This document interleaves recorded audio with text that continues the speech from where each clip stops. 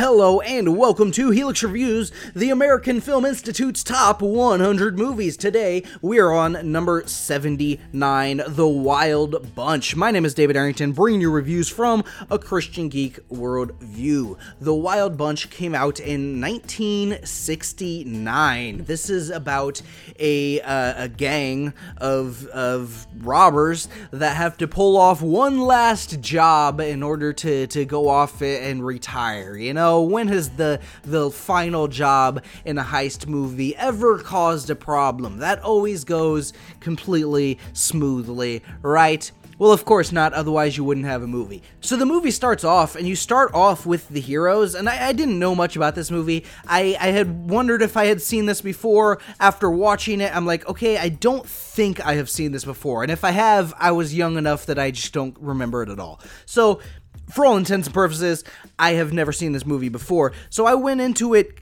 and you start off with the good guys. You start off with the law, and they're like hiding out to trying to capture the Wild Bunch. You know, the Wild Bunch is this gang that's going around robbing banks and stuff, and so I thought it was going to be about trying to capture the Wild Bunch, but it turns out it's not about that. You know, you start off with them, but the movie is about the bad guys. The movie is about the villains of the story, essentially. The movie is about these people that are trying to steal this stuff off this train. This is going to be the thing that will let them, you know, retire or whatever. Or at least this main guy, the main character here.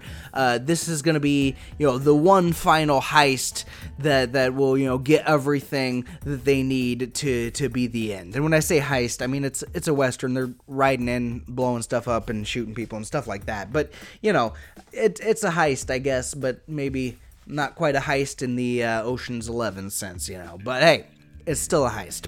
And I enjoyed this movie. I thought this was fun. I really liked the chemistry between the Wild Bunch, between all these different characters. There was a character that I'm like, why did you even let that person into the group in the first place?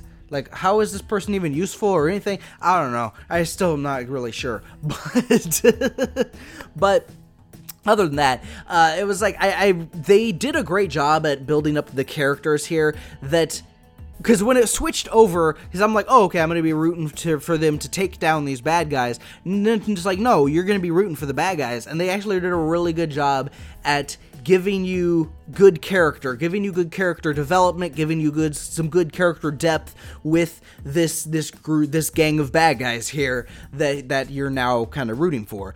And then them together is very fun. You know, they have a good group dynamic going on, and that's very fun, very funny at times. But then, you know, when that gets strained or when that gets stressed, you kind of feel that at times as well. And it's like, oh, why are you doing this? And all this kind of stuff. You know, some good stuff there.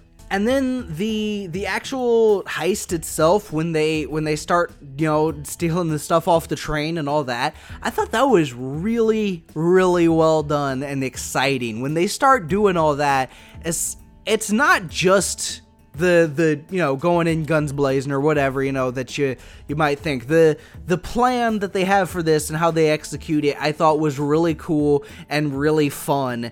And when they did all that, I was like, that was good. That was really good. However, there was other times in the movie where I thought, okay, this just kind of seems like extra fat, where we're not really adding a lot to the movie itself. You know, I'm not exactly sure how long this movie is, but it felt like it was a little longer than it needed to be.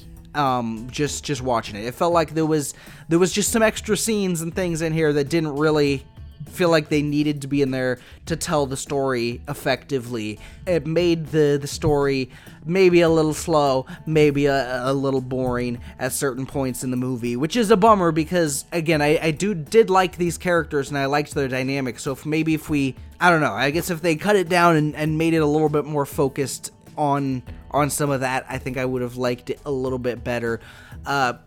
This isn't going to be my favorite Western. I don't even think this is going to end up in my, top 10 favorite Westerns or anything like that. That is a list I should do sometime. I like a good Western, you ever seen The Magnificent Seven? the original one.